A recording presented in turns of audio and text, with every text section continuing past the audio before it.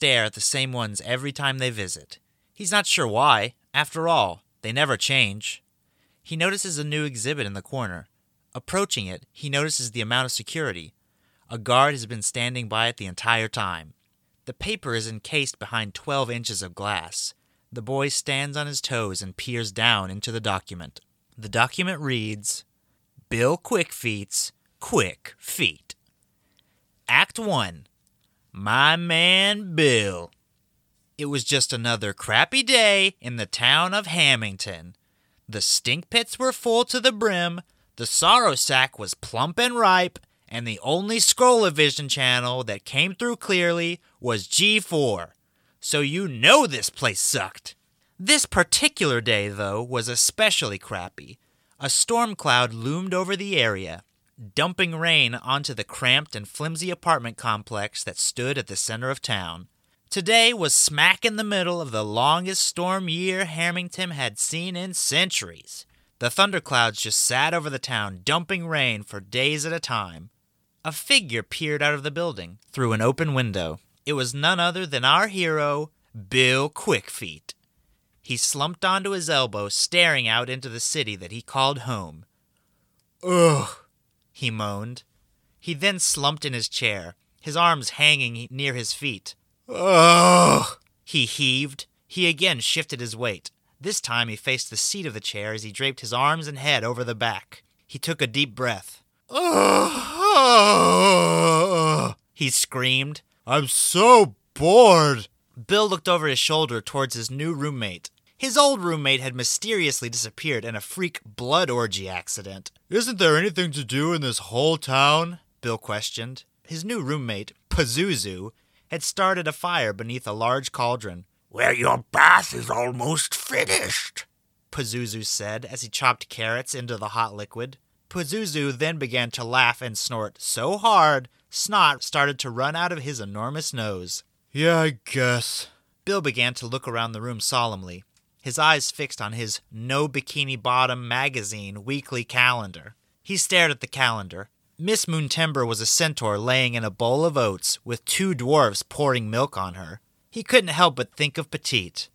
Whew, I'm tired of being a nobody, Bill said. Pazuzu looked up with his giant bright red eyes. You're not a nobody, Bill. Here, take a load off. Pazuzu gestured onto his large purple tongue. Bill slowly walked over to Pazuzu to sit, but then stopped. You know what? You're right, Paz. I'm not a nobody. I'm awesome. Bill's fist clenched tightly as he swung open the door. Rain poured into the apartment. Bill's black hair stuck to his face as he stared into the sky. You hear that, world? I'm not the loser. You are! A crack of thunder shook Bill to his bones. Also, Pazuzu was cracking some fresh black pepper onto Bill's bony thigh. The elf stared into the heavens angrily. What do I have to do to show you? I'll prove to you that I'm somebody. Just then, Bill's No Bikini Bottom magazine weekly calendar was ripped off the wall by the ferocious wind and whisked into the sky. That's it, Bill exclaimed. It's so obvious now. Bill stepped out onto the slick railing of his balcony and with a mighty leap hurled his body onto the face of the apartment complex, his fingers gripping the shallow brick. The rain poured harder and harder as Bill scaled the building. Somebody! He spoke with each grasp. When he reached the top of the building, he perched himself on the edge of the slick roof. He raised his open hands and shouted, People of Hamilton, lend me your ears. I, Bill Quickfeet, am going to make it. Bill points into the sky. With that thunderstorm. Act 2. Did he just say what I think he said? Down at the Hamilton orphanage, Mother Superior rifles through an old duffel bag. Oh, there you are. She plucks a small wooden box out of the bag. Shaking, she slowly lifts the lid to reveal a dozen thick cigars. She lets out a sigh of relief. She steps into the playroom with the lit cigar in her mouth and the box underneath her arm. All right, kids, today we're going to learn about carcinogens. Mother Superior looks around the room. The cigar drops from her mouth and her eyes grow large. She stares around the empty room and then falls to her knees. It happened. I'm free! I'm free! Across town, Junko, the local slop server, beats a hammer against an old slop machine. Cats go in, slop comes out, says the wife, he says aloud. Slop is the only business not affected by the economy, says the wife. He throws his hammer across the shop and stares out the window. With a sigh, he presses his face against the glass. Then he hears something, a sound coming from down the long, lone street. He opens the door to his shop, and the noise gets louder. He notices the other business owners have stepped out into the street as well. He begins to see a figure rise over the hilly street. Bum, bum, bum, bum, bum, bum, bum, bum, bum. A small child carrying a dirty tuba. Bum, bum, bum, bum, bum, bum, bum, bum, bum. As the child becomes clearer, he sees another child following the tuba player, then another, and another, until the street is filled with a sea of children. At the center of this mob is a tall, lean figure with black hair. At this point, everyone in the whole town are either on the street or peering out of their windows.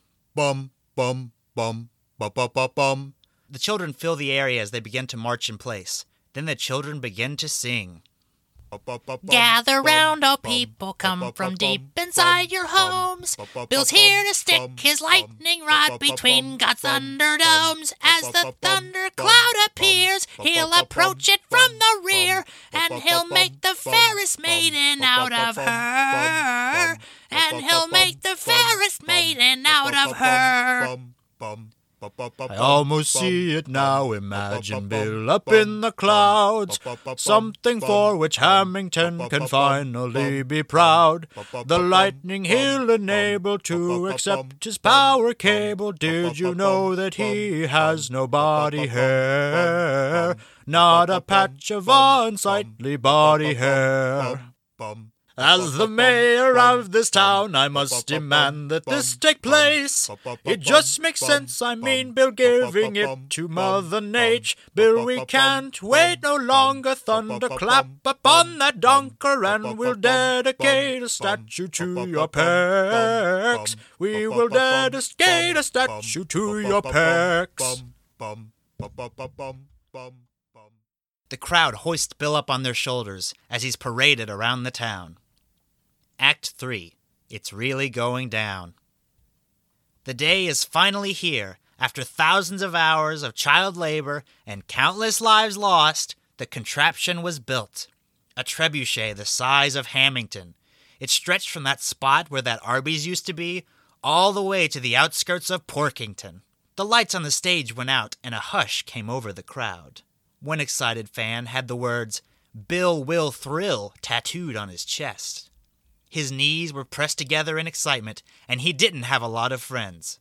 Anyways, after the lights had been darkened for a moment, a sweet guitar riff began to play as the spotlight hit the stage. The light revealed 5 men on the stage. One of them was wearing a Dare shirt. 2 of them had frosted tips, and all of them slinging real emotion. It was the late 90s band Crazy Town, playing their hit song Butterfly. But then the spotlight slowly moved towards an empty spot on the stage, and an opening appeared. Rising out of the smoke was Bill Quickfeet. The crowd began to scream. Bill's head was lowered, and he was facing away from the audience. He was wearing a shirt that said, 420, 69, 24/7, 365,000. Bill ran up the trebuchet and raised his fists into the air. He sat in the sling of the great contraption, and the rain began to pour onto the crowd, as if the storm itself was objecting. The crowd began to chant. 5, 4. The crowd's chanting, mixed with Crazy Town's insightful lyrics, gave Bill a bolt of adrenaline. 3, 2. Bill sang to himself. Fierce nipple pierce, you got me sprung with your tongue ring. 1. Immediately, Bill regrets every choice that led to this decision. The cheering and chanting instantly fades in the distance as he whips through the air like a bullet. His body is twisting and flailing as he attempts to gain some kind of stability. The cold air slices across his body. It seems his momentum hasn't decreased. He can feel his hair begin to freeze, then his fingers, and finally his eyes. Just before his cornea can fully solidify, he feels a wave of heat. The spinning has begun to slow, and he can now take in what his eyes are seeing. He's quickly approaching a thundercloud, but his speed is beginning to quickly wane. He's not sure if he'll make it. Finally, he reaches the first cloud, and wham! He struck something hard. Even more strange than that, Bill feels ground beneath him. It's soft and spongy. Bill looks up to see a feminine figure.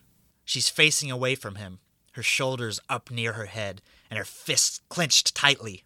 Her skin appears to be made of a blue glass. Bill notices a brown paper bag lying on the ground. Next to it is a spilled container of coleslaw, some bananas, and an avocado that slowly rolls away from the bag before sinking into a hole and disappearing. The figure slowly turns around. The glass where her cheeks and forehead are glowing red. She glares at Bill. Sparks begin to arc from her hand into the cloud on which they stand. Bill slowly stands up, maintaining eye contact. Hello, madam. My name is Bill. Bill lets out a grunt as the woman throws her rock-hard fist into his gut. Bill forces himself to rise back up. The pain makes it hard for him to breathe, and so he speaks in a whispery voice. Besides being sexy, what do you do for a living? The woman strikes him again, this time sending him 30 feet onto his back. Bill clenches his chest and again stands up. You must be Jamaican, 'cause Jamaican me crazy. The woman growls as she runs over to Bill. She winds up and throws a haymaker towards Bill's head. Thud! Bill catches her fist under his arm. She's surprised. His head raises to meet her. Tell your boobs to stop looking in my eyes. It begins with a knee, but Bill shoves her off balance. Then an elbow. Bill dodges. The woman throws an onslaught of kicks and punches, each one deflected masterfully by Bill. The combination ends with an especially wicked-looking spinning roundhouse. Bill leans back to avoid the kick and returns with his own flurry of attacks. The squatting dog, the old shepherd, the rumpus room, all of Bill's signature moves. At first she's surprised, but Bill quickly adapts, parrying each of the expertly timed attacks. Back and forth they fight, neither landing a blow, but then Bill makes a mistake. The old shepherd forgot to count his sheep. With a double palm blast, the woman strikes Bill square in the chest, sending him high into the air, and into the old galvanized bucket factory. The woman approaches the hole that was made high in the wall. Looking for somebody? Bill's voice echoes from around the corner as he appears, now wearing a bucket on each limb, as well as one on his head. Bill strikes a karate pose as he screams. The two warriors run towards each other. Tung! Pang! Twang! The buckets give Bill the grace of a gazelle and the fighting capability of a bucket. Each strike lands as his bucketed limbs fly through the air. The woman is pushed further and further back as he struggles to stave off the intense offensive created by Bill's bucket fighting. Bill goes for a double bucket jump. Stomp. The woman is able to leap out of the way as Bill's feet get stuck in two bucket-sized holes in the cloudy ground. The woman shoves her hands into the ground as electricity courses through her glass skin like veins. She begins to glow with a blue light. Her arms and legs become more muscular, and a tattoo of Elvis Costello given 2 middle fingers appears on her thigh. Bill lifts the bucket to take a look. That's one bad chick. The woman launches herself towards Bill, crashing into him, shoulder first. The two fly across the landscape before finally colliding with an enormous rock. The impact sends Bill's buckets flying in every direction. Bill is pressed into a small crater on the side of the rock. The woman stands over him, her teeth clenched. Bill's bloody and beaten face begins to move. His lips come together, and he presses his hand against them. Bill blows her a shaky kiss. Her face again glows bright red. She lifts him by his collar and stands him up. She raises her large arm over her head and strikes Bill to the ground. She again picks him up. He grabs his own cheek and speaks as his head bobs weakly. You know what material this is? Boyfriend material. With an uppercut, Bill is launched into the air and crashes through the base of the cloud. He can again feel the cold of the rain as he falls back to Hamilton. The wind whips through his hair as he tumbles. He can see the woman staring from the black hole he created. Bill thinks to himself, I guess I'll just go back to my apartment. I guess I'll just go back to staring out my window. I guess I'll just go back to being a nobody. Bill's eyes bolt open. No, I'm somebody, he shouts. Bill quickly pulls a red vial from his pocket. The wise man's medicine, he exclaims. Bill quickly drinks the liquid. He can feel his body repair itself. The bruises and broken bones return to normal. He even loses his third nipple, which crumples up and falls off his body. I guess I'll see you boys on the other side, says the nipple to the others. But more than just repaired, Bill feels powerful. His muscles double in size, and a tattoo of Moby hitting Elvis Costello with a rolling pin appears on his lower back. Bill's body begins to emanate a red light. Bill stops midair as those cool sounds from Dragon Ball Z be around him and stuff. Bill clenches his fist and screams, I feel sexy! The woman gets on her knees as arcs of energy begin to envelop her whole body. In an instant, she propels herself towards Bill like a bullet, flying through the air. Bill does the same, leaving behind a trail of energy that reads, Fatties don't matty. Philosophers and scholars would debate its meaning for centuries. The two collide in a blur of motion. Techniques and maneuvers that hadn't been seen in eons were being utilized and improved upon at the speed of light.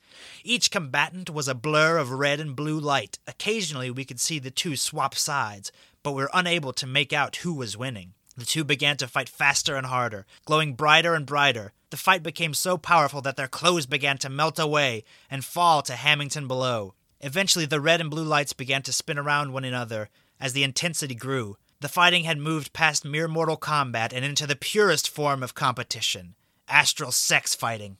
Their lovemaking was so intense that the white-hot sex plasma launched violently from them as they spun.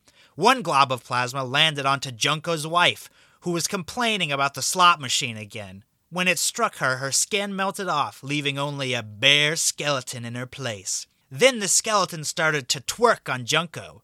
You know, said Junko, I'm kinda into this. Another glob of plasma was flung onto Crazy Town, who in turn were transformed into Beethoven, Bach, Mozart, Chopin, and John Williams, and then sent to various time periods where they would spread the magic of music across the millennia. Another glob of plasma was shot all the way to Cedarwood, where it struck a small gnome and inspired him to invent racism. Yeah, not all the results were positive. The two lovers' light became brighter and brighter, eventually setting the town of Hamilton ablaze. Just before all the children who sang that song earlier to Bill were killed by the heat, the light disappeared. All the citizens of Hamilton were unable to see, both because of the harsh light that they had been presented before, but also from all the smoke of their flaming, cherished belongings. The story goes that a few hours later, a villager stumbled upon Bill, covered in broken glass and smoking a cigarette. When questioned, he said, quote, 9/11 was an inside job. Wow, said the small child, peering into the exhibit. Closing up, said a voice. The museum is closing up. The child stared in wonderment. He tugged on the hem of the security officer watching over the exhibit. Is that a true story, mister? He questioned. The officer looked down at him. The officer removed his hat to reveal pointed ears and black hair. Yeah, kid, it is. Then the officer began to do the worm down 4 flights of stairs towards the exit. The child looked onward towards his future, knowing his life would never be the same.